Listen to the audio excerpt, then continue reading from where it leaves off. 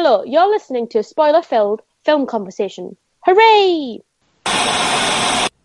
Teenage Mutant Punisher, living in a dirty sewer, hanging with the turtles. Punisher! Yes, hello. That was a theme tune. I don't know if you guys got that edition on the DVD. The original theme tune to The Punisher. But hello, I'm Richard. With me to make the podcast is Anthony. Hello. Jamie. Hello. Ooh. I do my Punisher voice. My name is Frank Castle. I'm naked in a sewer. It's good because it sounds like Sylvester Stallone, which is what Dolph Lundgren was doing.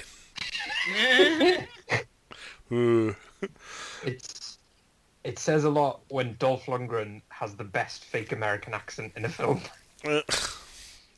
And also our drunken tramp, Abigail Payne. Oh, no one else got a stupid insult intro. Here comes the little truck with booze on, Abby. Come to the podcast round the corner. Oh, God. Yeah, I love Barry Odom. You love him because he's in Strictly, don't you? And he's just great in general. Just in general. He let me $5 bob when I was down the sandwich shop one time. Anyway, this week's film is The Punisher. Oh my god, which Punisher? There's been so many, and yet none of them are any good. Well, to answer that question is Jamie. Jamie, please provide us with the details. The Punisher from 1989. The first attempt at adapting the comic book, directed by Mark Goldblatt, written by Boaz Yakin, Wacko, and Dot. Stars Dolph Lundgren, Louis Gossett Jr. Louis or Louis? Catcher's Lewis. choice, I don't know. Okay. I'm pretty sure it's Louis, but Barry Otto, as Abby mentioned, who is normally lovable. I feel like we're going to disagree on some things. Yeah. Did you have the smell-o-vision version where you scratch and sniff for tramp smell? And just to give the IMDb summary, when Frank Castle's family is murdered by criminals, okay, no, that's not something that happens in the film. No? It's barely addressed. Like, it shows you some, like, very brief clips, but the plot is completely different. Anyway, he wages war on crime as a vigilante assassin known only as the Punisher. That is not the plot of this film, though. Also, I don't know why that's the IMDb summary. He's also known as Frank Castle, so... Yeah, the whole secret identity thing lasts about 2 minutes into the film. Yeah, I mean, you could call the film Sewer Policeman, if you want. I don't know. He's not a policeman anymore, is he? He's a vigilante. He just rides his bike around these, like, myriad tunnels. And sits naked in, meditation. Yeah, that's what's interesting, actually, about this, is the movie is sandwiched between Dolph Lundgren's dirty bum cheeks. It opens with him sitting down in front of some candles in a sewer, and we see his greasy, dirty, naked bum and back. Yeah. And then at the end, it finishes on that, and we're just in a big Lundgren... Or is that how you say it? Lundgren. But we're in a big Lundgren sandwich of butt cheeks. And, yeah. This is the tale of dirty biker man from Mars. Oh, no, from New York, a la Australia and mainly sets.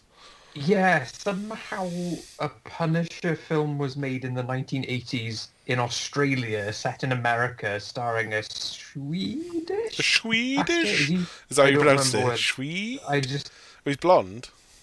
Don't question the casting, because the 1980s was all about putting the wrong nationality in the role. Yes, I will immediately admit that every film starring Arnold Schwarzenegger or Dolph Lundgren or Jean-Claude Van Damme would be them as JFK McDonald's, the most American red-blooded action hero. Don't worry about their accent. JFK McDonald's. Oh, here he comes. The most American name I could. Oh dear. Yeah, but so Jamie, okay? So you picked this partly because it was a comic book movie before comic book movies were a bankable blockbuster thing, right? Yeah, I mean, it's weird. No one, some people don't remember, how hard it used to be a nerd. Children now don't remember anymore. Yeah, now it's just a normal thing. And comic book movies are, big mainstream entertainment. But like, even the weird ones like Joker now, like the ones that are seen as more kind of artsy and offbeat, huge mainstream films. But it used to just be, it's either Batman or Superman or fuck off, because no one's going to care. Mm-hmm. And I'm fascinated by the fact, I think everyone thinks that there were only ever Batman. Oh, careful! Superman. I can hear Frank Castle driving to get us. I just realised that. Yeah, like everyone I think who wasn't like into movies or like nerd shit back in the 90s kind of thinks superhero films were either Batman or Superman, and that was it. But like, turns out there were tons of them, and the problem was that they were mostly complete shit, or just like pretended, like it was almost like if a director or a writer wanted to make a superhero film, the studio they took it to would be like, okay, yeah, this sounds cool, but we'll have to pretend that it's not based on a comic book. Yeah, otherwise no one's going to see it. Like, there was this idea that if you wrote a screenplay and it was based on a comic book, you were basically upcycling a comic book into proper, legitimate theatre. And even then, not theatre, but like a film. But like, even that was still cheap, schlocky rubbish that you couldn't bank on. And I think that's what happened with this film. It feels very much like it's trying to ignore the fact that it's based on a comic. Like it does away with the skull logo. Like he doesn't. Well, that's probably just a good move, isn't it? I mean, trying to justify a grown man in a 12-year-old's t-shirt is quite weird. Well, I mean, yeah, but this came out the same year as Tim Burton's Batman, and like, that's a perfectly entertaining film that just fully commits to like how over the top Batman is. Yeah, but Frank Castle is a murderer, so. Do you remember how people Batman murders in the Tim Burton Batman movies? Oh, he does. Maybe. Just fucking kill people. But anyway, go on. Like everyone was shocked by how murderous Zack Snyder's Batman was, but apparently everyone's forgotten him strapping bombs to clowns in Batman Returns. But yeah, so I think this is particularly interesting because it came out the same year as Batman. Because like I said before, that first Batman was a big success and like a surprise to the people who were backing it, who were very unsure of whether they should put money into a Batman film from this fucking weird little goth man. Yeah. And before that there had only really been the first two Superman films, because they went off a fucking cliff very quickly as well. Yeah. So, and I just find it. I find all of them really fascinating that weren't the big successes. I quite enjoy kind of like old superhero comic book movies because they were just unwilling to give them any kind of budget. Yeah. Yeah. And any kind of help. They're like, all right, here's a little bit of money. Let's see what happens. And they all tried. God bless them. Yeah. They all tried to make. Usually, it's usually like superheroes or big action things, and you need money for that. and they tried doing their best, but like, other than like when was Superman? Like mid-70s? 78, I think. Yeah. So we had that. Then there was Batman in like '89, Yeah. Yeah. and then there was like I don't know, like Blade and X-Men towards the end of the '90s. But that took, So that we took had- like a decade. Yeah. Between each like film, which they were willing to give money to, like there was a good like 10 years or so, and Plus- in between there's like sprinklings of dozens of. Even then too, after, once like X-Men and Sam Raimi's Spider-Man films in particular really started to kind of build that momentum up, the first few years of the first, like the 2000s, the noughties, got like they got a lot more budget and a lot more kind of studio push behind them, but like no one knew what to do with it. So you had films like Hulk and Daredevil and like Elektra. yeah, and like you had Batman Begins, which was another one of the big like stepping stone ones, but it took a long time. I think it like Iron Man was the Iron one Man, where yeah. somebody went, okay, now I see what we're doing, and Well- then that kind of Yeah, became what everyone should know about now, isn't it? I did like not having the stupid comic book flapping pages Marvel logo come up. Instead, we got some slightly weird Bond-like targety coloured I thing did- going on. I don't know. I will say I did enjoy that like almost Alfred Hitchcock film introduction. Saul Bass style shit, yeah. Unfortunately, but yeah. that there was that and one sequence towards the end of the film that was stylistically interesting. Well, we'll tuck in a sec, just to find out. Abby, you have seen all the Punisher movies so far, right? Have you? Or I've seen 3 of them, which I think is all of them. so this one, and then the other one, the John Travolta The one bad guy with- one.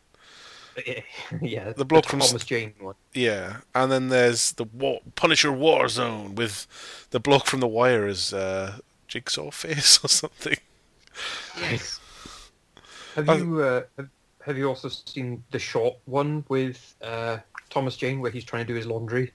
Oh no. That's actually I the don't only other one I've seen. Oh really? Okay. Have you not Yeah. seen the TV series? I haven't seen the TV series. Have you, Abby? No, same. I should say as well, because this is my pick. This is literally the first Punisher film I have watched.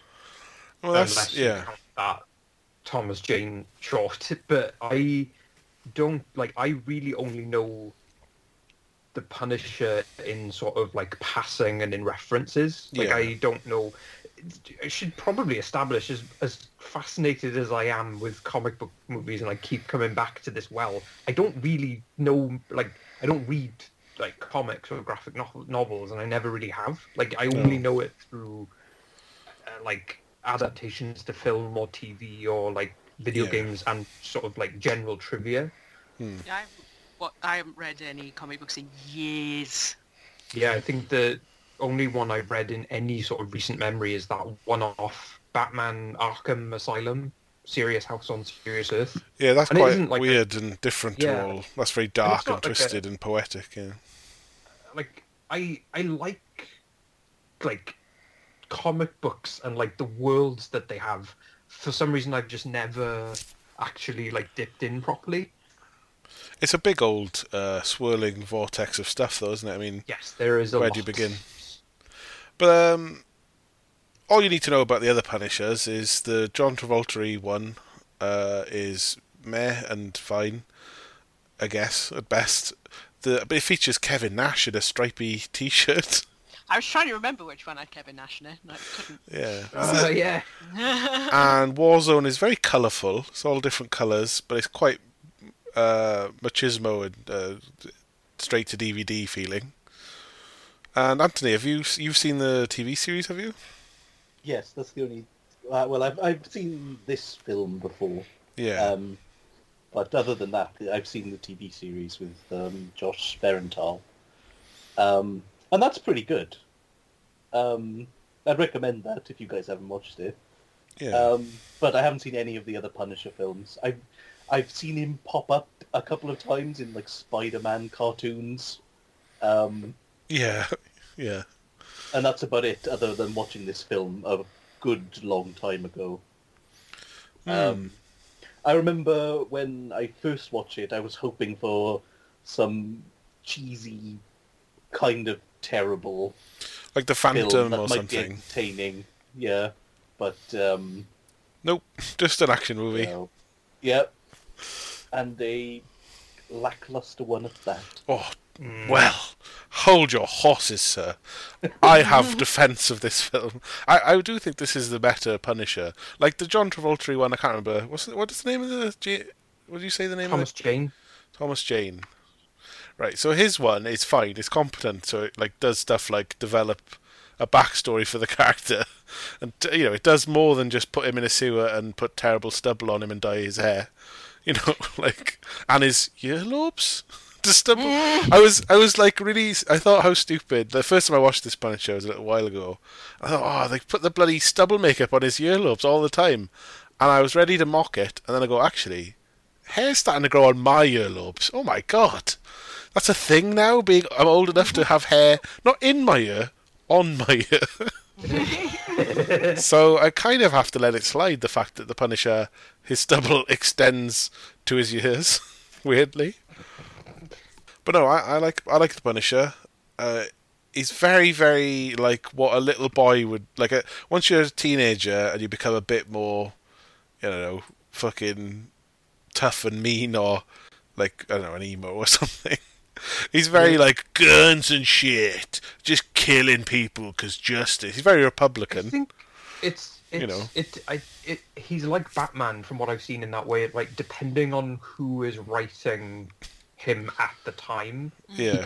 it can go a variety of different ways. So it seems like it's a potentially interesting thing where it can be just very over the top, like violence fetish, revenge fantasy stuff, or it can be more of a like, you know, here's this tremendously damaged man who is potentially psychological. doing more harm than good kind of thing. Yeah. So it really, it depends on who's handling it at a particular time. Interesting concept about a cop who's gone off the edge and is depressed, or I think the favourite comic book hero of school shooters. That's the two sides of the fucking Yes. spectrum. And I will say, it was kind of nice that he didn't have the skull on his shirt in this, because it's definitely been co-opted and has some unfortunate connotations these days. Like, I think in some versions as well, they change his background as a cop to being like a war veteran. Like, I think some of the Like early Rambo versions style. was a Vietnam. Yeah, basically just a Rambo. It's very hard. It would be very hard to sell this now with the whole Black Lives Matter. People very much questioning the police around the world. Again, I think again, it depends on who's writing him. You could do a really 'cause I mature know- piece about how either Frank Castle is like, I mean, he's a prick because he's a vigilante and that's not the law. But you know, you could intertwine it with the kind of Blue Lives Matter movement and stuff like that. I've seen some like panel screenshots of him having like run-ins or battles with the police who are then trying to kind of use what he did or he does as the Punisher to justify also being more violent themselves, and him kind of turning on them. So there's definitely some interesting stuff you could do, but like I said, I don't know enough to. Yeah. I don't know if the TV series maybe explores things like that a little bit more, Well, or if it's just like my gun is in my dick. Like, Well, you've started to describe, I think, one of the Dirty Harry films is about some vigilante cops who've taken Dirty Harry as inspiration and have gone too far. unfortunately, this film doesn't really seem to explore any aspect of his character. Well, he explores the sewers and being friends with a Thespy tramp and it explores Oh, the okay. Yakuza cucking the shit out of the mafia. I want to immediately talk about the fucking Shakespeare rhyming tramp. This is the first thing that I want to address because I need to get it out of the fucking way. And why? Like, I was watching it, and sometimes he rhymes, and sometimes he doesn't. First of all, so he has a very inconsistent gimmick. Yeah, he rhymes before you even know why he's doing it as well. And you're like, what's going on? So he was an actor, but now he's a tramp. So he's an actor, and yeah. So he talks in rhyme, and for some reason that is enough to get him the nickname Shake, as in Shakespeare. First of all, Shake. All I can think of is fucking Master Shake from Aqua Teen Hunger Force. What about in my Shakin' mind- Stevens? In my mind, is a much more interesting movie with a giant talking milkshake cup. Well, yeah, that's just your mind, though, isn't it? So it's and he gets lured by Frank Castle at one point with a little remote control car with some booze on it. little lorry with a big scotch on the back. The other explanation there was like Punisher works with this. He has him as like an informant. His man on the street is just a drunken bloke who's in all the. He's like just a barfly essentially, beggar. Yeah. And so Frank Castle's like, meet me by the open slaughterhouse butcher's door at 4 hours ago. Like, just meet me in an alley 4 hours ago. And then he's like, oh, he hasn't turned up. I know what I'll do. I'll get out my remote control lorry and put a big scotch on it, and I'll drive it blindly round the corner and lure him. Oh, but yeah. What the fuck is he doing? Why? Like, why? Why? Just why? Just why? Like, Wait. like maybe if it went in like a doorway or like a more sheltered area, it would make some sense because at least you're like, okay, he doesn't want to be seen. Yeah. But it's literally around the corner, Yeah. in front of an open door where anyone can like walk by. Yeah. You're not complaining about this, but this is one of my favourite things about this film. Oh yeah, same. I looked it up because like in my mind I was like, well, this has to be them crowbarring in a character from the comics because this is so Specific, not isn't it? Of this film, yeah, and it's so specific. But from what I could find, this character was entirely made up for the film. Like, And why though, innit? Like, why? yeah, somebody loved the idea of a rhyming hobo out of work actor who is English, played by an Australian doing an English accent. I read that the director just like saw a film that he was in and just really liked him and just wanted him for the film, no matter Right, what. so. I mean, yeah, So it but kind of makes sense. Like off the cuff, it's like, oh, you're an actor. You can be an actor. There you go. they're all actors. Well, I mean, steady on now. Dolph Lundgren, actor or muscly man who speaks. Hey, he's one of the better actors of the muscly That men is- speak. I do That like is him. true. I think he's very charming and charismatic, actually. But he's not diverse, is he? He's probably, what's he best in? Like Universal Soldier, something like that? That milkman in Bond? Oh, the Rocky film's just like, I'm a boxer who is a dickhead. That's not much of a role, is it? Yeah, but it is good casting of him being just this big fucking invincible slab of meat with Sure. like dead eyes. Well, Wait. we're not rating Masters of the Universe. We're not Oh, oh my god. I mean, that's got to be a food. No. Showdown in Little Tokyo is a really fun one, yeah, with Brandon Lee. We did that on the podcast, yeah. Yeah. Yeah, I don't know why I'm so harsh on him. It's just because it's easy target. I still haven't got around to watching Kindergarten Cop 2. Oh, that's, I mean, Oh. Good lord. He wasn't in a Bond film, by the way. was he not? Oh, he He's a was. milk. Oh, No, sorry, he mate. was. A, I a similar I looking. was thinking of no. He's right. He was in A View to a Kill. Yes. He's a wrestler in Milk or something, does he? Oh no, that's a Van Damme film. No. That's The Living Daylights, which does have someone from this film in it. The guy who plays Gianni Franco, the mob boss, who I guess is Frank Castle's like nemesis, the one he kills at the end in front of his fucking son. Well, this is the weird I- thing, right? this mob boss is a shit mob boss because Frank Castle, before the films even began, has killed off loads of the mafia. Like, I believe the intro is like the news about some mafioso type businessman thing coming out of court after winning a case and not going to jail or some being released from prison. I don't know. It's just a mob boss. Go on. Like, I always appreciate so many superhero films from this era and from now are in some kind of origin story almost always. And I do always appreciate a superhero film that just begins in media res. Like, it's just, they're already the thing. He's up and running. He's literally the thing.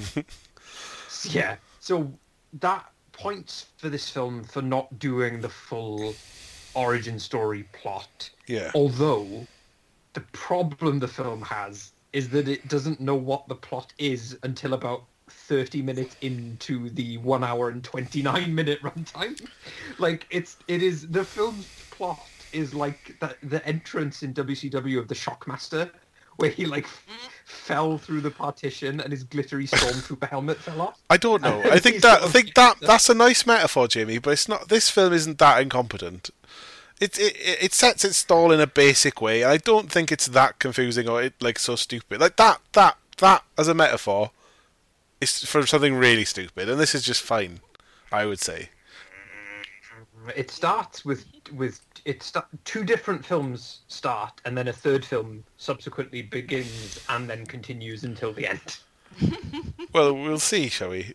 Because it's a basic setup. There's a mob boss.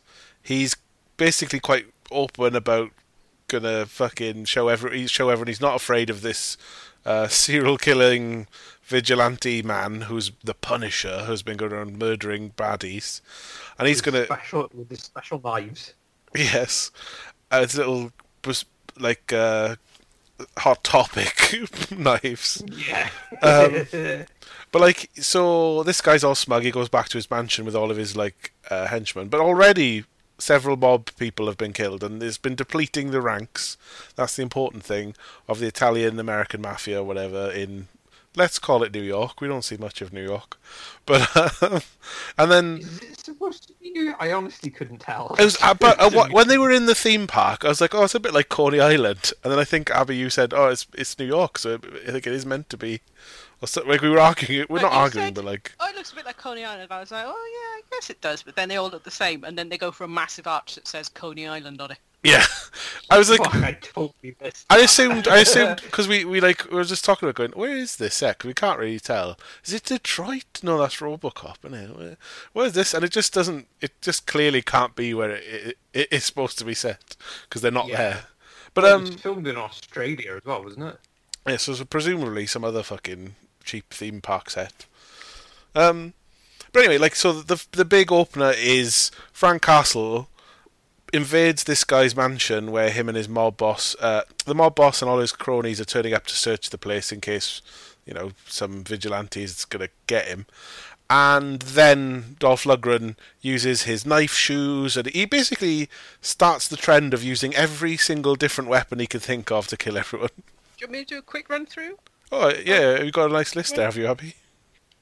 Shoe knife, super kick, hanging, explosion, stabbing, sword through a windscreen, shot off a balcony, harpoon, zipline Uzi.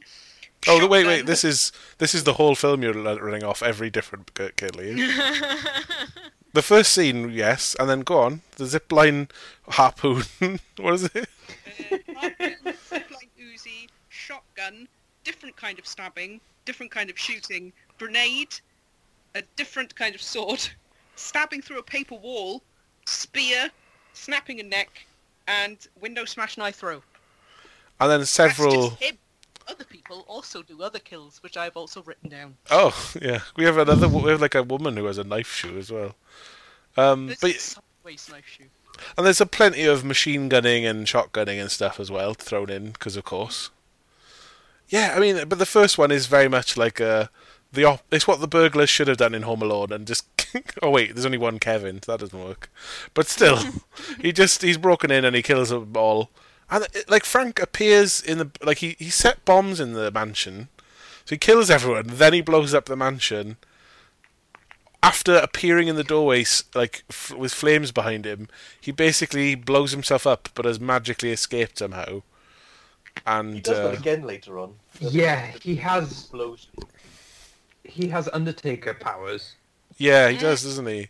And it's weird because he leaves the pyrotechnics or whatever to that tramp guy at the end. Like he's like, here, take the controllers and you drop them in a drain for comedic, dramatic fucking- effect. Yeah, here, I trust you with this.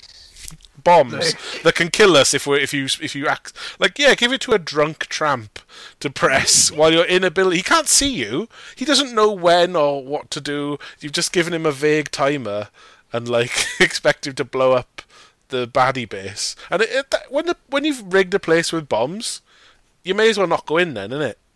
Like, what do you save the kids? I guess I don't know. Yeah. Just why kill everyone individually and then kill them all again?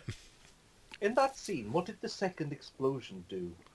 The first one took out the lights. The second one did the explosion. That's why they were all dipped in red, like security light red everywhere, I think. But did anything happen other than the red lights came on?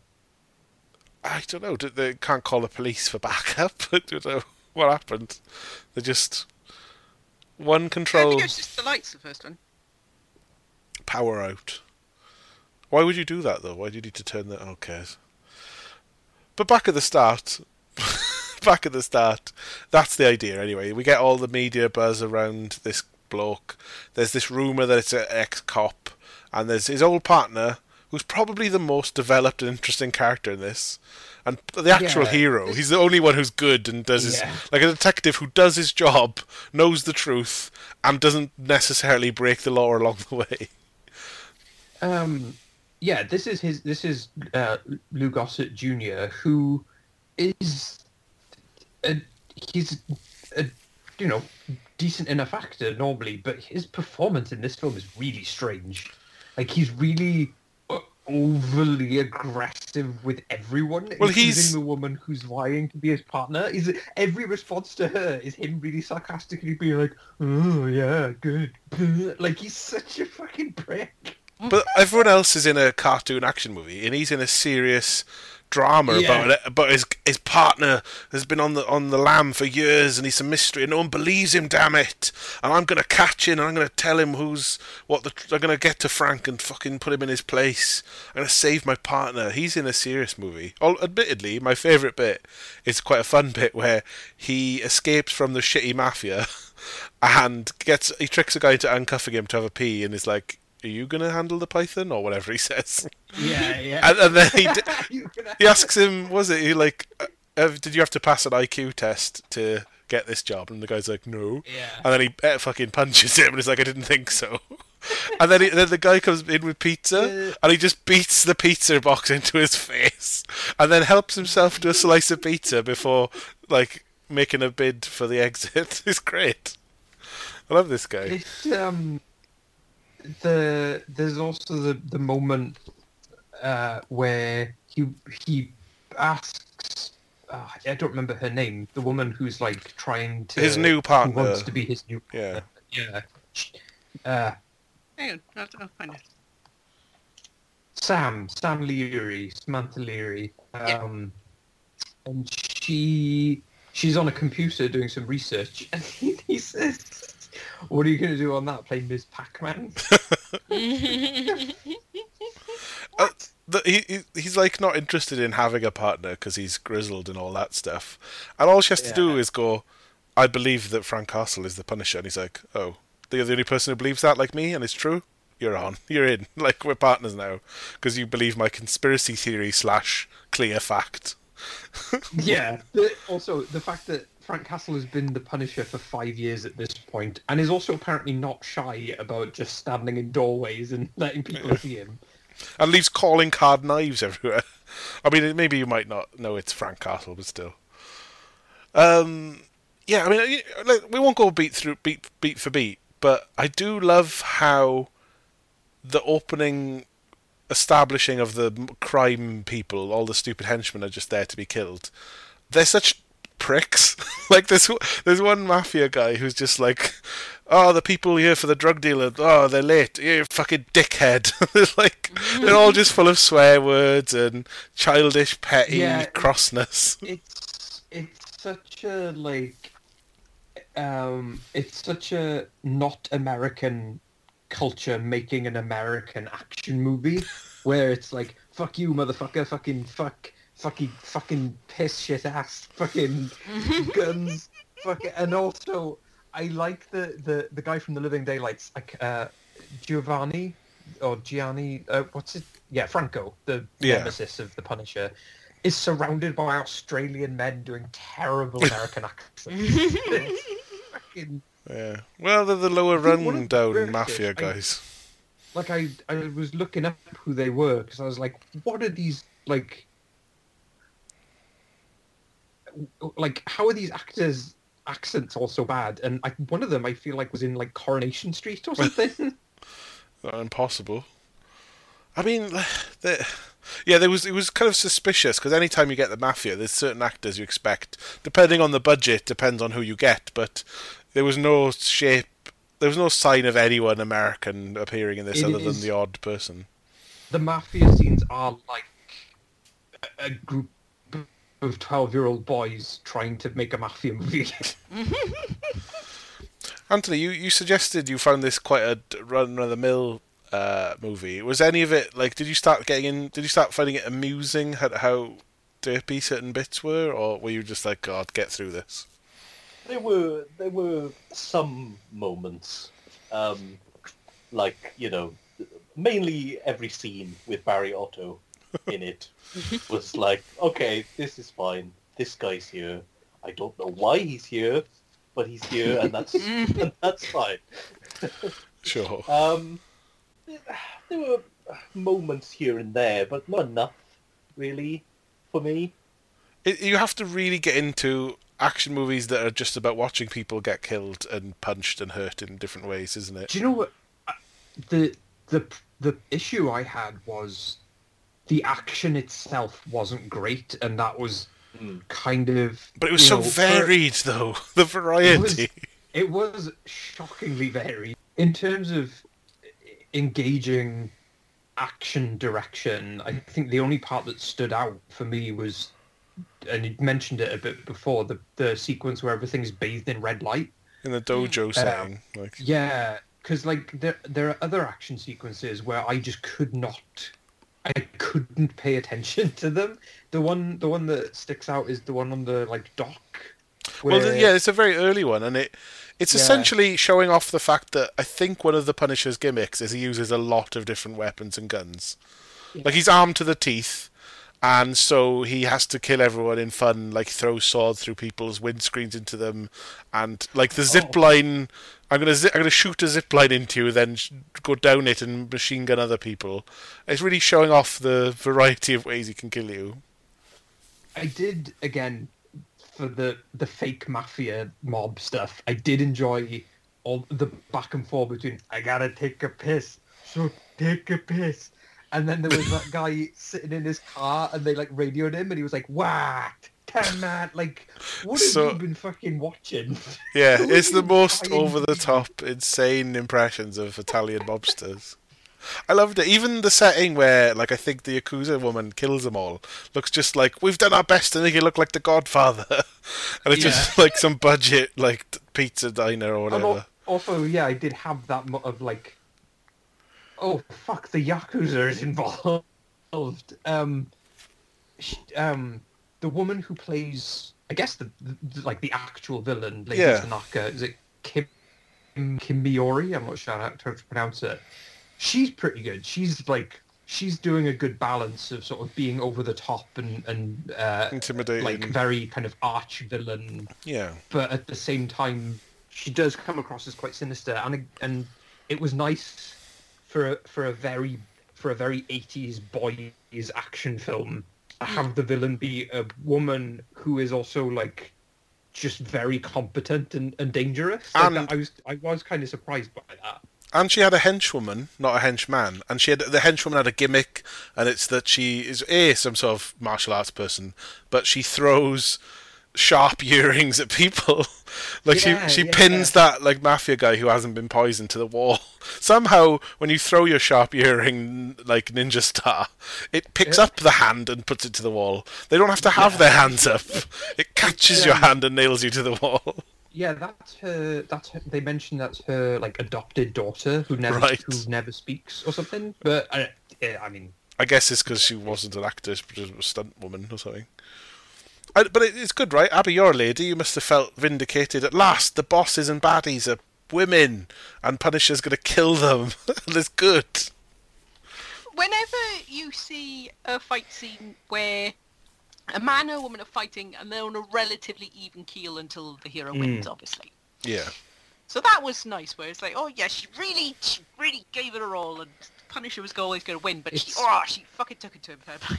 And It's she nice she for- beats up a lot of henchmen on the mafia side as well before that as well. So a very testosterone masculine action movie where the female villain doesn't kill men with her thighs or Yeah. her tits or something. Like it's like she accessorizes and kills you though. That's cool. yeah.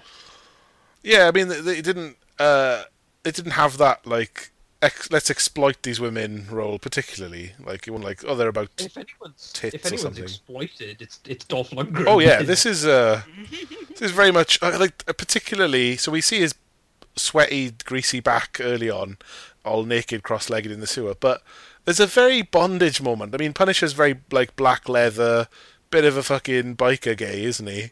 And then they strap when the bad guys get hold of him at one point, and he's like tied up and handcuffed to like a.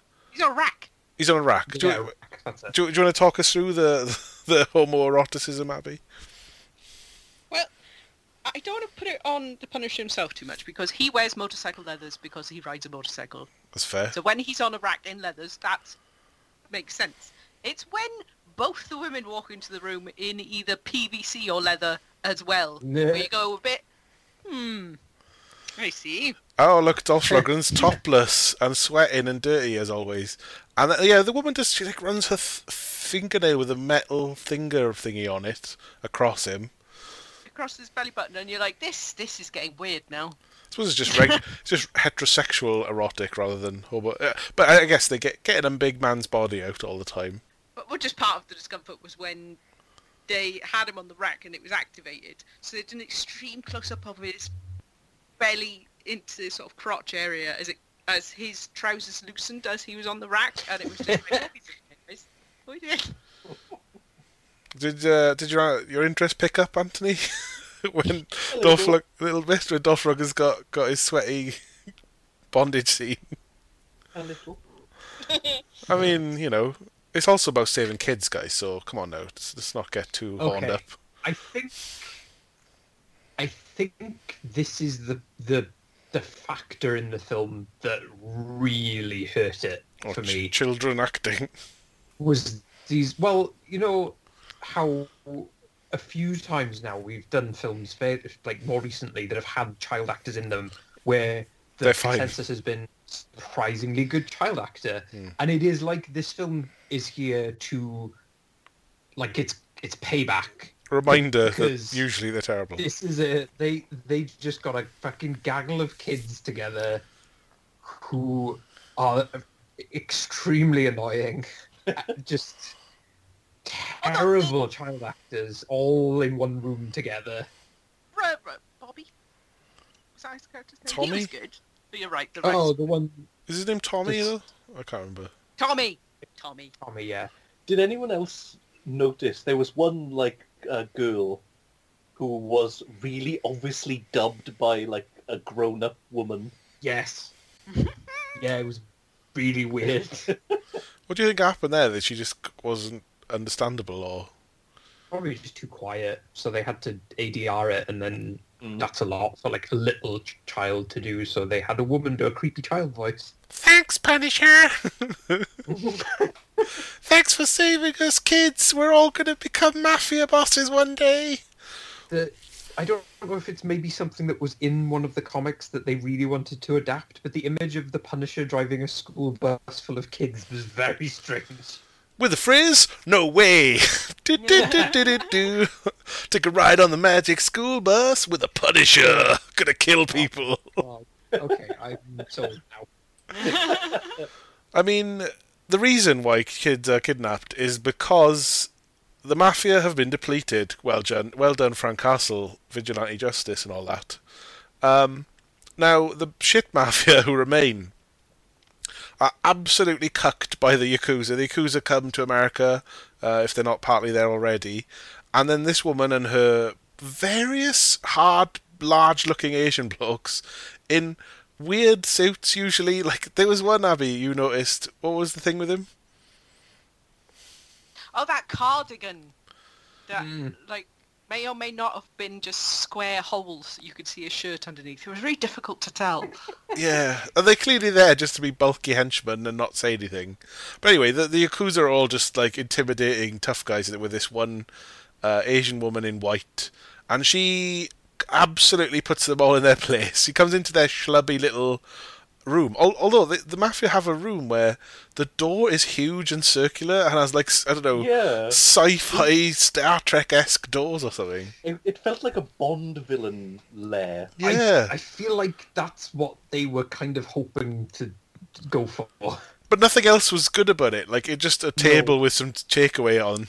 They were just all pathetic dads who'd had their children kidnapped. There was one moment that really annoyed me Yeah. with the gangsters in that room. It's just one guy put his cigarette out on a teacup saucer, even though there was about 5 ashtrays around. What a Just a dickhead. small moment, but it really annoyed me. Well, they're villains, aren't they? We're supposed to dislike them. But, like, We're playing heel. Alright? It's heel, yeah. So, like, this woman basically, you know, they're all like, hey, you think we're gonna... They all do their, like, you know, hey, oh, I'm walking here, I'm an Italian-American guy. Hey, oh, hey, spaghetti, you can't fucking do nothing round here. We're the Mafia, we gonna take this shit lying down. And they very much take it all. Better than theirs. Hey, oh, it's Godfather 2 and stuff. Like, hey, Robert De Niro. But they basically say we're not taking this, and they do absolutely take it and get shown. Yeah. Fuck you. And then the way that the Yakuza show they're serious is they kidnap all of the children belonging to mob bosses, which is a hell of a power move. Like, they, you know, that's some intimidating shit. You got them by their balls, admittedly, after their balls are spunked up children.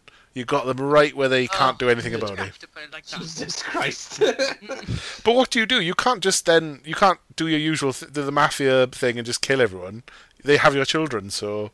You know... It's a weirdly Steven Spielberg presents Hook type of plot, though. Of, like... Oh, they kidnapped all the children. Like, it's like Hocus Pocus or something. Like, what the fuck is this doing in this Punisher film?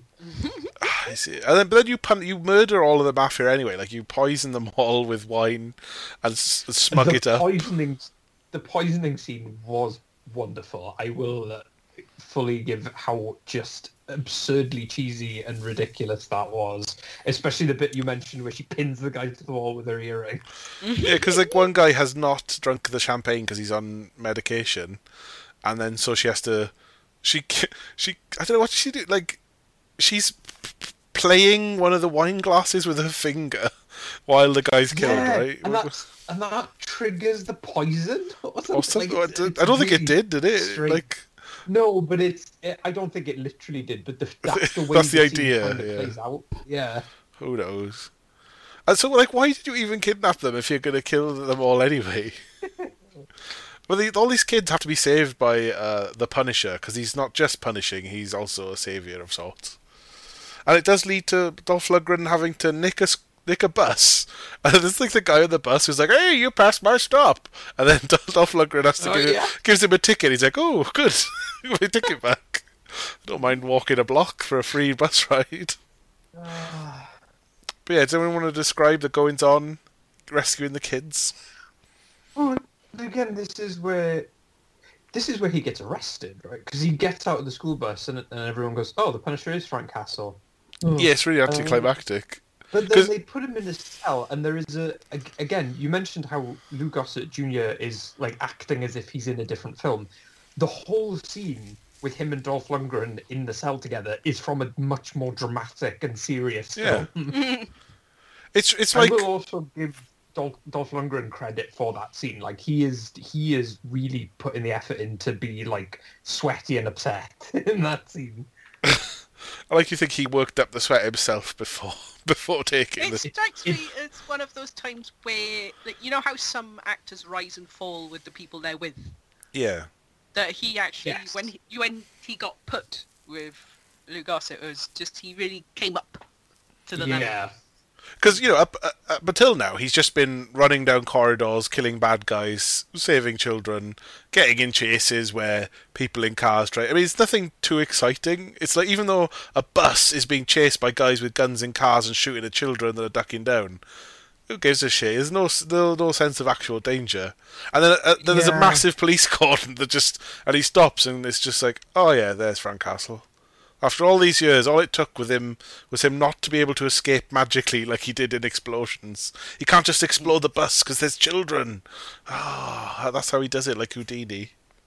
But Gossett, I think's the best about this. Like, he's just so passionately across with Frank and trying to break into his sort of lackadaisy... Like Lundgren is being all, I don't even care. Fucking emo. Whatever, not telling, not helping, not doing nothing. Oh yeah, do you remember the 5-second scene where my family blew up, where I wore like a nice suit one time? And then now I'm bitter forever. The backstory of why he's the Punisher is done in such a like brief, Also, did anyone else notice this? So it shows his wife and kids getting into a car. The car explodes, and then after the car explodes, he runs up to it and it's on fire, and his wife is intact inside, and he's trying to get her out. I mean, they could have just left it at he looks at a photograph if you're going to put in inconsistent nonsense. Wasn't that a dream, though? Like a flashbacky. Maybe he was like trying to rescue it in a dream. Yeah, that could make sense of it. A lot of the film kind of felt like I had dreamt it, so I wasn't positive.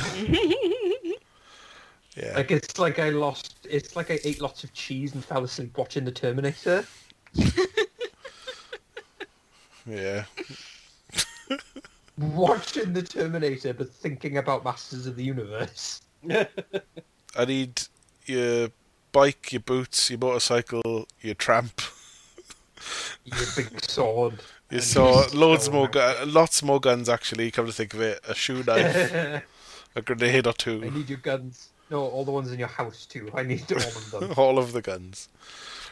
Yeah, well, so the police have him. How does he get out of the situation here? They're transporting him somewhere, Yeah. and then he gets busted out by the mob boss in order for him to help get his kid back. Because he rescued all the kids, but Tommy was like locked somewhere else. Because he was chops in. He was bloody chops into... He actually shoved the woman over. The woman who cucks all the mafia, this kid has the audacity to shove her. So he gets, locked separately, yeah.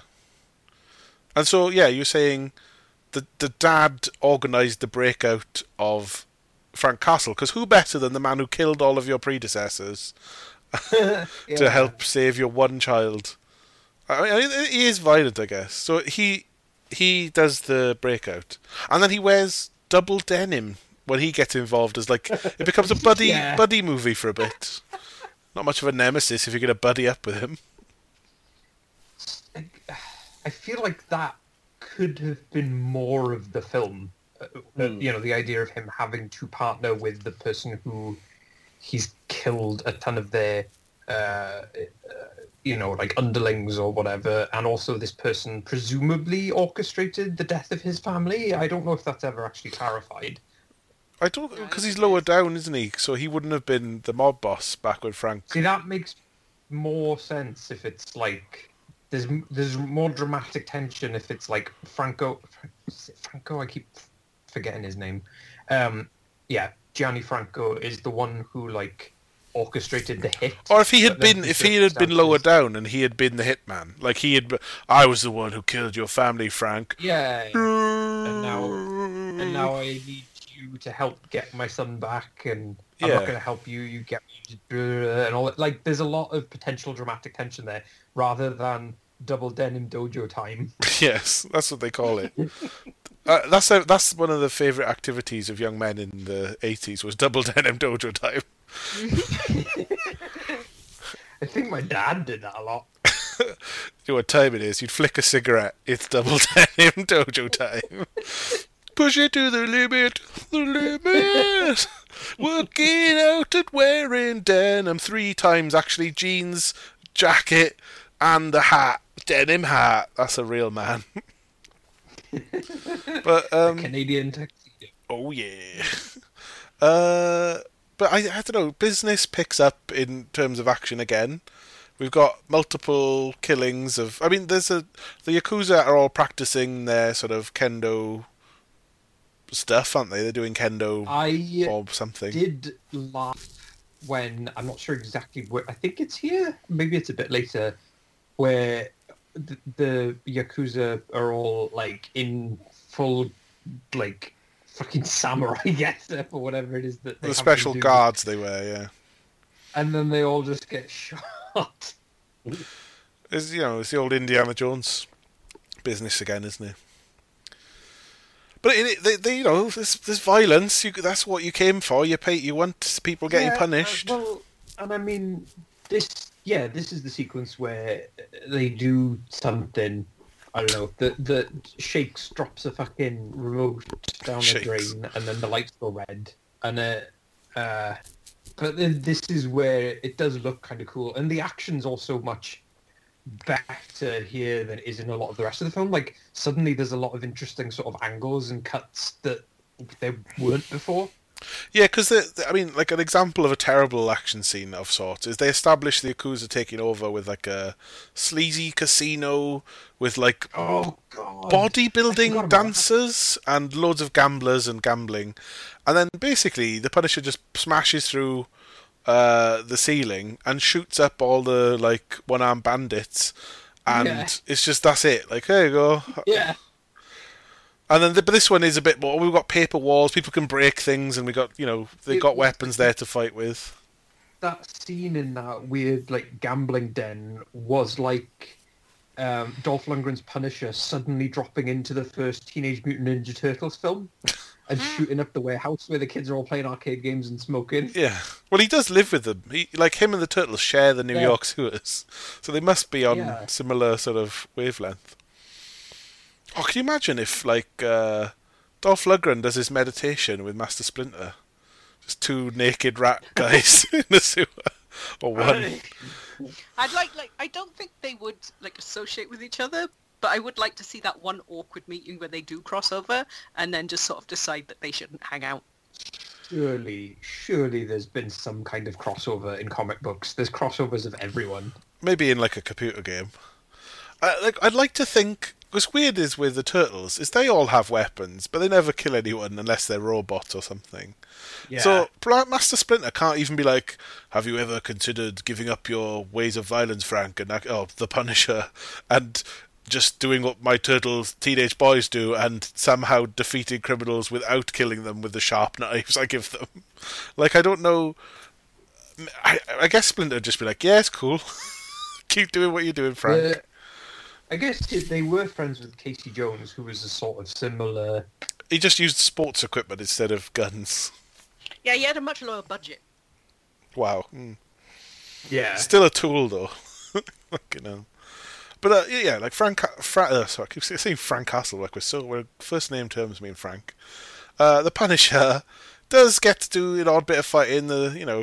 I don't know. You can't really talk about it. It just happens. It's interesting Yeah. enough. It's He does enough. impale a guy on some decorative swords, which was cool. Yeah, which is the least you'd expect, really. And we get, for some reason, the Yakuza boss woman has decided to geisha up of an evening. And so she Yeah, I can... think that was just because they wanted to have her dressed like that at some point. Yeah, so they were let's just like, not- She thrown just in. does, yeah. And she has the kid hostage, doesn't she? She has like a Yeah. knife to his throat or something. And she's going to make Franco shoot himself in front of his child. It was surprisingly intense for the kind of film it's been up to this point. And what a cuck though! Like, put the gun in your mouth. Like, take the shot, mate. She's got your kid.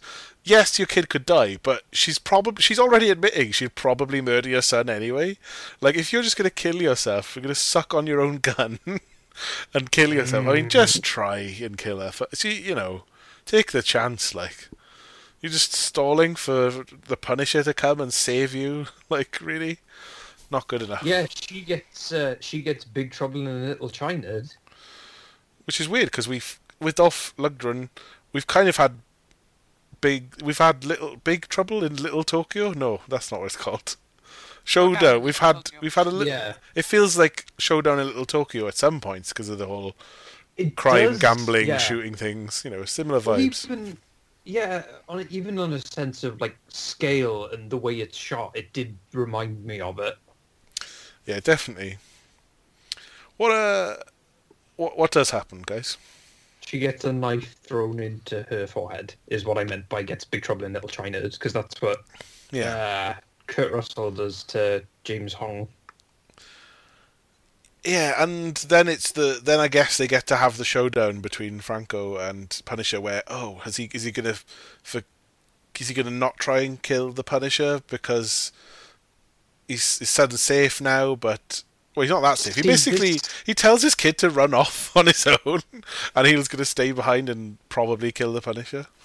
It's a weird one because again, if it had been more of the film of them having to work together, then this last showdown between the two of them would have made more sense and had more drama to it. Plus, the Punisher has told him, "I'm going to kill you after this anyway, because that's what I do." Yeah. So it's his fault, really. But yeah, the showdown happens, and he's got the bulletproof vest on, hasn't he? So that's why he didn't. I don't know, did he have a thing where he got shot, but he's fine? I can't remember. I don't know. It's kind of messy and all. It's really kind of. There's a lot of sequences that are shoved in. There's a lot shoved into a very short runtime in this film. Yeah. They try and cover a lot of stuff. Abby, you got some notes there. There are any bits we've sort of glossed over before, we get to the whether or not the Punisher's going to be killed by this guy? No, not really. Just on your knees, the window smashed out, then there's the final fight on the floor. I loved, because it was the very end and everyone was very tired, that it was just blundering about on the floor, just trying to punch each other. Yeah. And the cops do turn up, and they basically discover a load of dead Yakuza and follow a trail of bodies and blood to try and figure out where the Punisher's gone. But it's all been carnage, so there's not much. I don't know how you can differentiate one blood trail from another, because the cop does try and suss out where he escaped to. We still don't know how the Punisher escaped at the end. They just cut to the top of a building that don't pan out too far. We won't show it's not New York. Just have the cop screaming on the roof. No, Sydney Opera House in the background. Yeah, but the Franco eventually just ends up wrestling with the Punisher and gets shot, and I guess in the armpit or something under his body armor, and then the kid gets to have a showdown with the Punisher. Is that interesting and fun, or crap and pointless? Anyone? I kind of appreciated the film going out of its way to put some heavier implications into something that is essentially a very sort of fluffy, kind of silly 80s action film. It's a little bit out of place, but at the same time, I'm glad they did at least try and address the potential complexity of the character, the idea of should you really be saying to a kid, hey, if you grow up and you misbehave, I'll be the Santa Claus of death. Yeah. You're on my naughty list. It is very much the fucking Krampus at the end here. Yeah. It did feel like Santa. I'll check you fucking grow up to be a nice young man, or I'll fucking jam a lump of coal up your ass. But the kid could kill Frank sort of kneels down to be shot if the kid wants and that's to. the other thing as well, that him trying to goad the kid into shooting him in the face. Because really, this is like end of Gladiator. Frank Castle wants to be with his children in heaven. Like, he's just touching the wheat. Send me there, kid. Send me there with my family. You can do it. I've killed your daddy.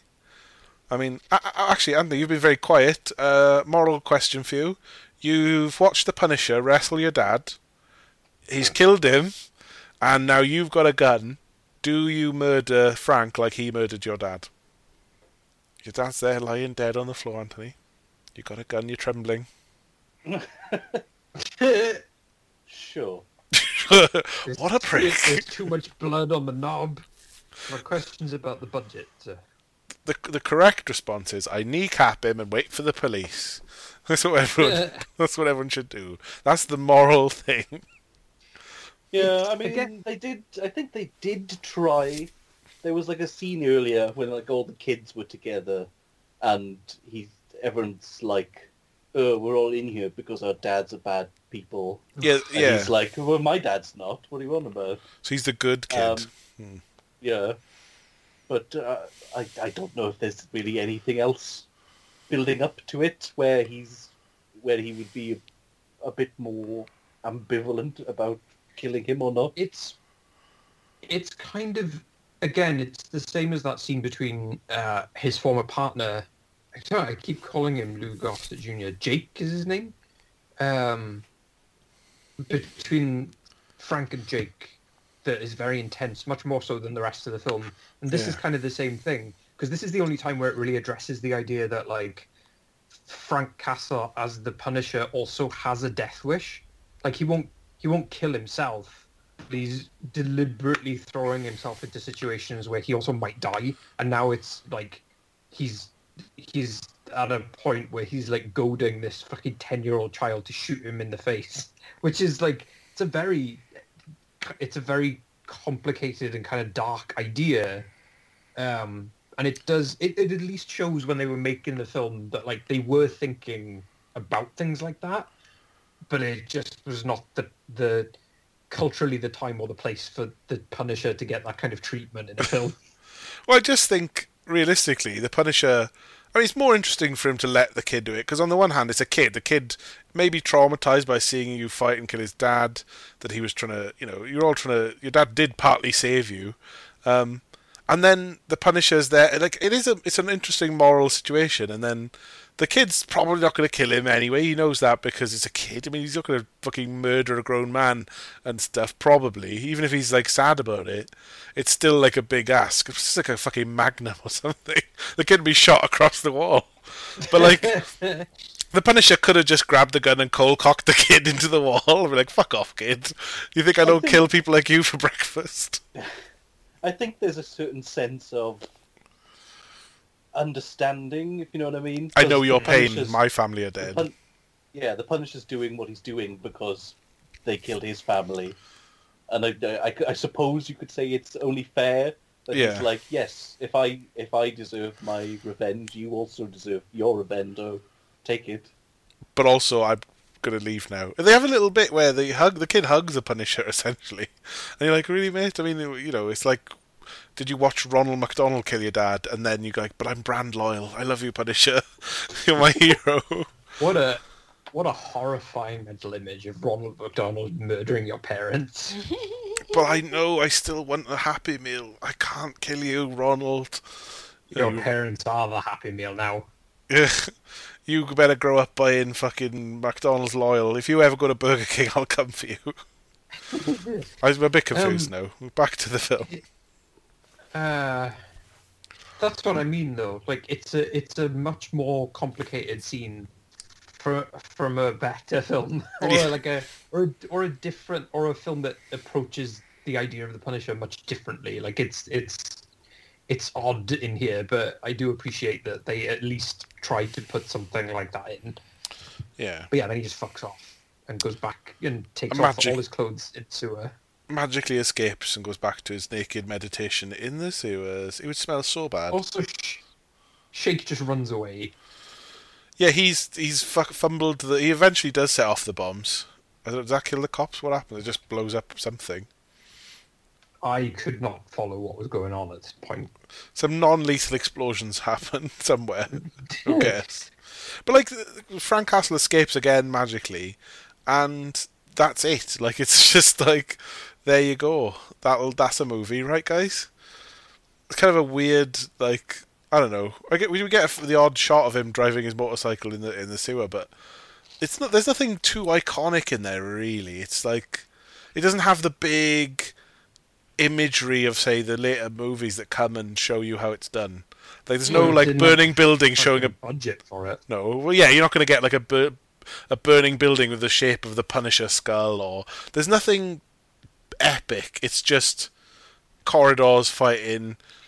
You know, it's all There are a lot of corridors. Whether it's an underground cellar, whether it's like sewer or maintenance corridor or dojo, it's Corridor City. We're not getting any external shots that aren't gonna. I mean, we get the odd bit like, oh, we're outside some sort of shopping mall.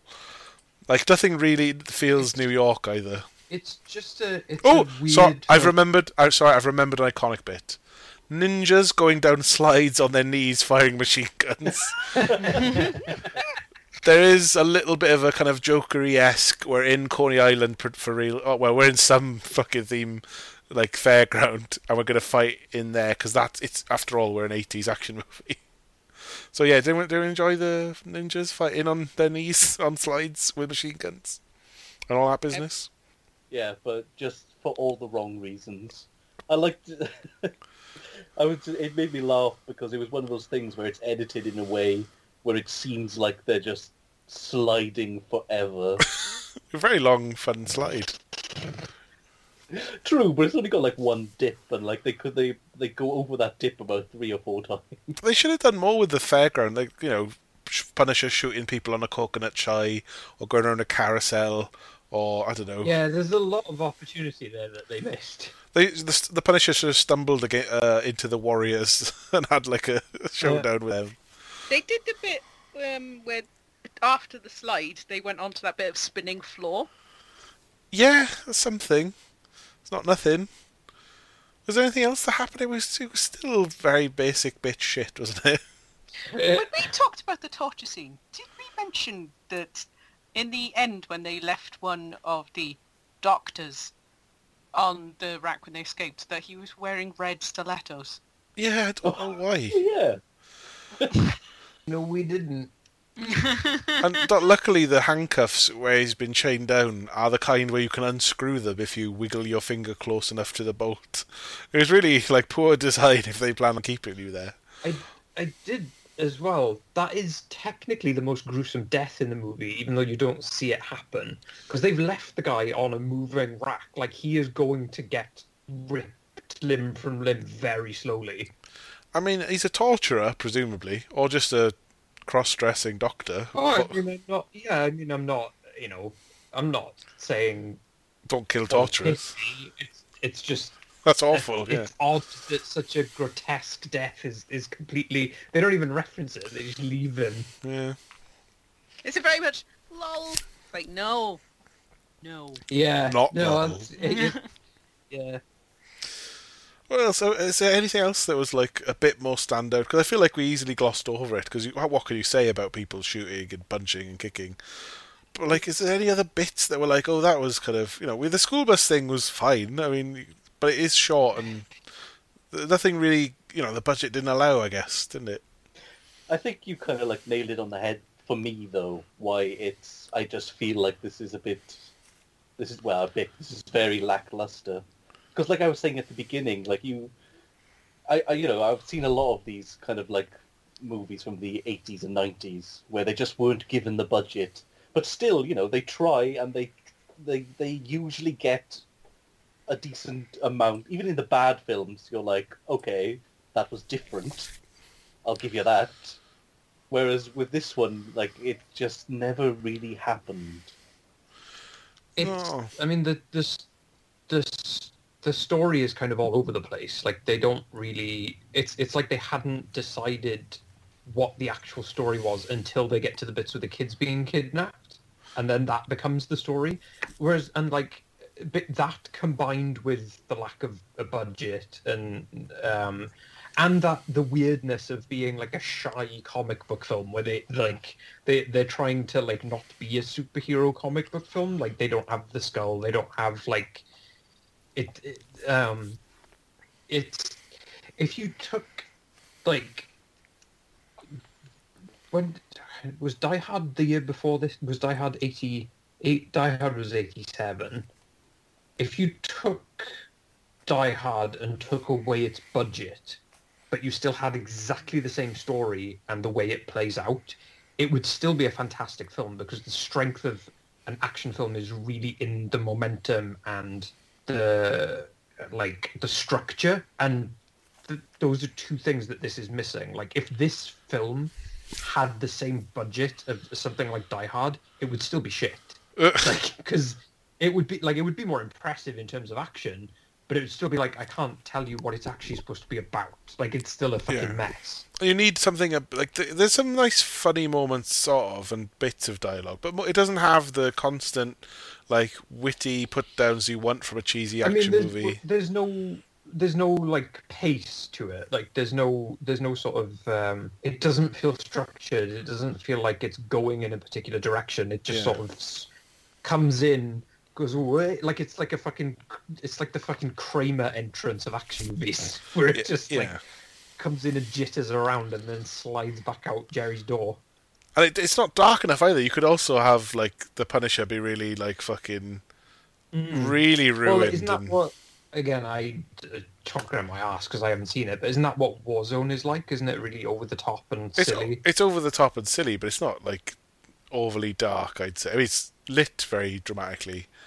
It's been a while, but like all the other Punishers just try a bit more to have a coherent story. And yeah, the Warzone's just about silly kills as well, like just violence and stupidness. The middle one is fine. Again, like, I don't know. It's you either take something like this character and do a very dark, difficult character story, or go fully over the top and make it very, very silly. And this film kind of feels like it doesn't have the resources or the confidence to do either. Yeah, it's true. And then like Mad Max says, like a super low budget Australian film, and that works because of what they do come up with creatively. There's no excuse to be run of the mill, really. Yeah, it's the commitment to the this is considered part of the same like Ozploitation genre that Mad Max was. But if you look at something like, especially the second Road Warrior, still not a particularly big budget film, mostly filmed on a road and like in the outback with a bunch of local theatre actors and TV actors or whatever.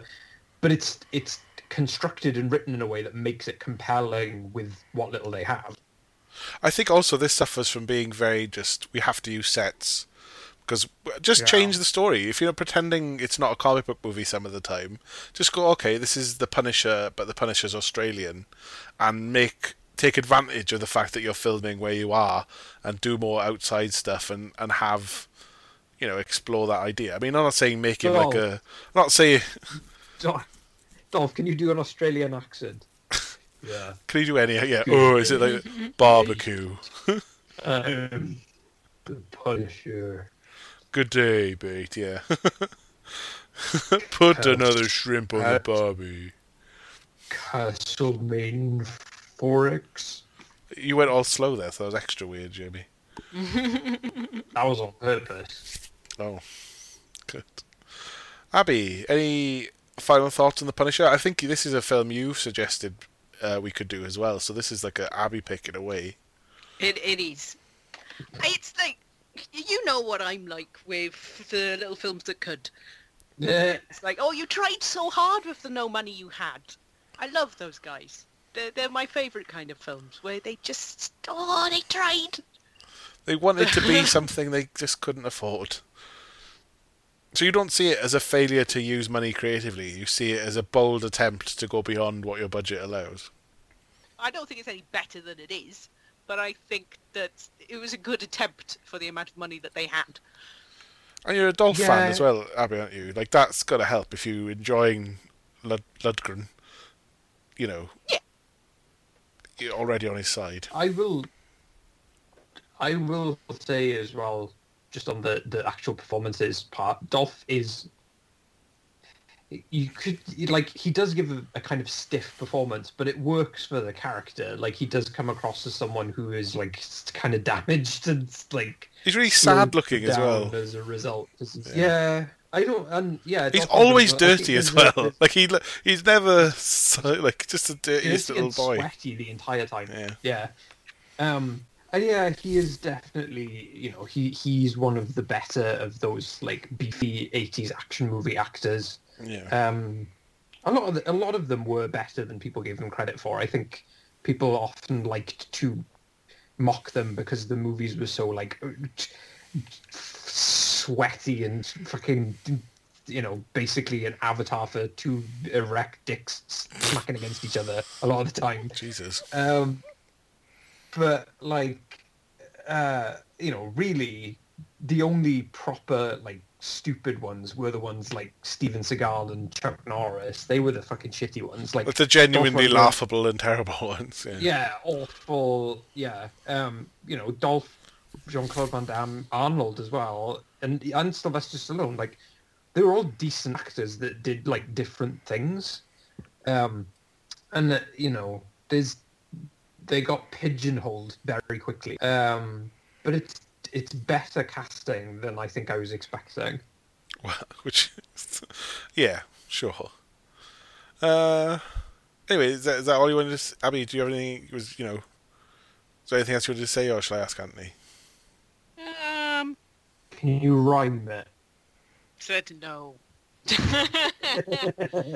Yeah, please I don't. think as well, it's sort of what Anthony said earlier, where it's like, good as they are, the modern superhero movies are a little bit too glossy and slick. And formulaic as well. They sort of Yeah. Marvel hit upon how to do them, and everyone either copy. Yeah, basically even DC try and copy that idea now, and it's like, you can go other ways. I think Joker was the only one to go a different tone, and even that's like you say, so mainstream. I mean, but this one at least had it was early enough to sort of cut its own path rather than be following a formula.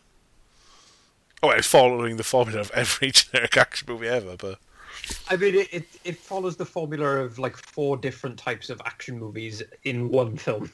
I still don't think it's the fucking what's his name with his glittery helmet falling through a wall. I don't think the plot was that mental. What's his name? Fucking the Shockmaster. Shockmaster, which could be a Punisher villain. Punisher versus the Shockmaster. Oh god, did they ever have like a wrestler as that must have been a thing. Well, Kevin Nash in the other Punisher, but No, I mean like I'm thinking like early 90s WCW at some point must have had. They had fucking RoboCop. I mean, I'd watch the Punisher beat the fuck out of Vader from WCW. That'd be good. Anthony, did you feel like you'd been punished, or did you come around at all in this? A little bit. It's not the worst thing I've ever seen. It just felt really like just a run-of-the-mill kind of action thing, if you know what I mean. I didn't feel like there was that much inventive in there. And I don't know, not quite the kind of bad I enjoy that much. Yeah, it straddled the line. Not so bad it's good, not so good we could actually celebrate it. Sure. Yeah, I think I'm kind of in agreement with Jamie. Like, there were some moments, especially like the kind of like the little interrogation scene in the prison cell, which kind of like surprised me. It's like, wow, this is from a different good movie. What's this doing? Yeah. here? Some acting, some real acting turned up. Actually, one question about the woman cop is like helping out with computer stuff for this Luddite.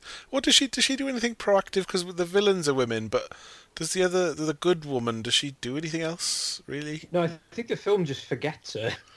I almost forgot. I was trying to recap this. I was like, wait, when does she play into it again?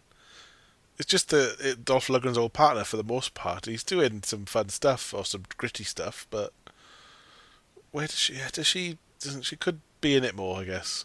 Face off with someone else or be more pivotal. I guess the cops could be more pivotal anyway, couldn't they? They just sort of turn up and fail to get him. Yeah, they don't do much. They capture him because he he literally hands himself over, but they lose him.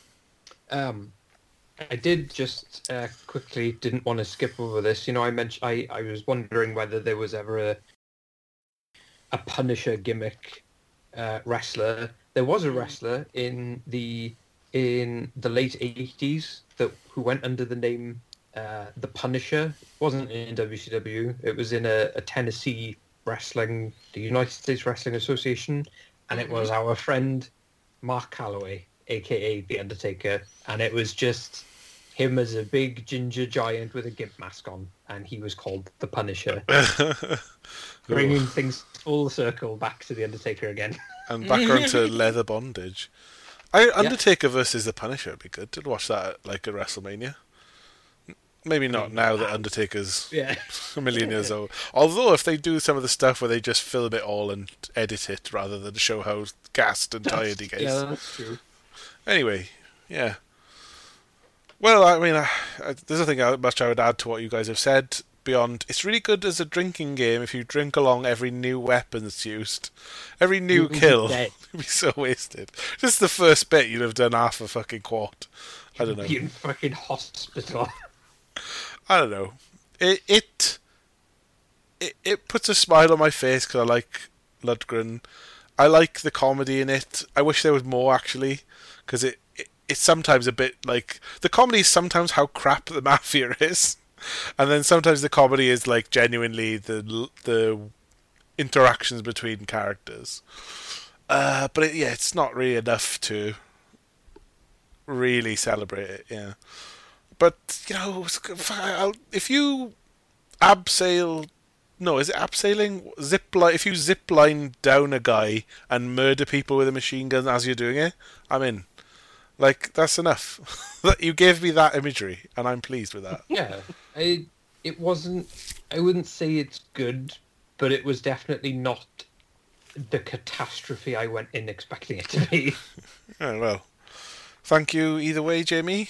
That puts the Punisher to bed until he... Back to the sewers. Yeah, back to the sewers, where he'll explode and then escape into another... I mean, there's any number of other Punishers we could punish ourselves with, so who knows what will come up in future. What type of John Travolta is he doing in that film? Swordfish John Travolta? I don't know. Like, he's sort of... slightly... He knows he's in a stupid thing. But I don't know. Like, he's not good. Like, he's not... do you remember it at all, Abby? The other Punisher? It's all fine, isn't it? It's like... Was it like during the Spider-Man films? So it's sort of... Yeah. They still haven't quite understood what makes a movie brilliant. I need some visual stimuli. Bear with me a minute. Hey, it's Sandy. It's me. Yeah. I'm here to take on the... I don't even know what his character is, John Travolta, in that. Night fever, committing crimes like a dickhead. I'm just wondering, is it him doing a Nicolas Cage impression like in Face Off? Oh, it doesn't get to the fun of Face Off. It's that you don't peak that much. I don't remember. It's just sort of meh. Sort of fine. We'll just have to look at it. That's the only thing. Anyway, Punish out. That's your cue to say goodbye, guys. Bye.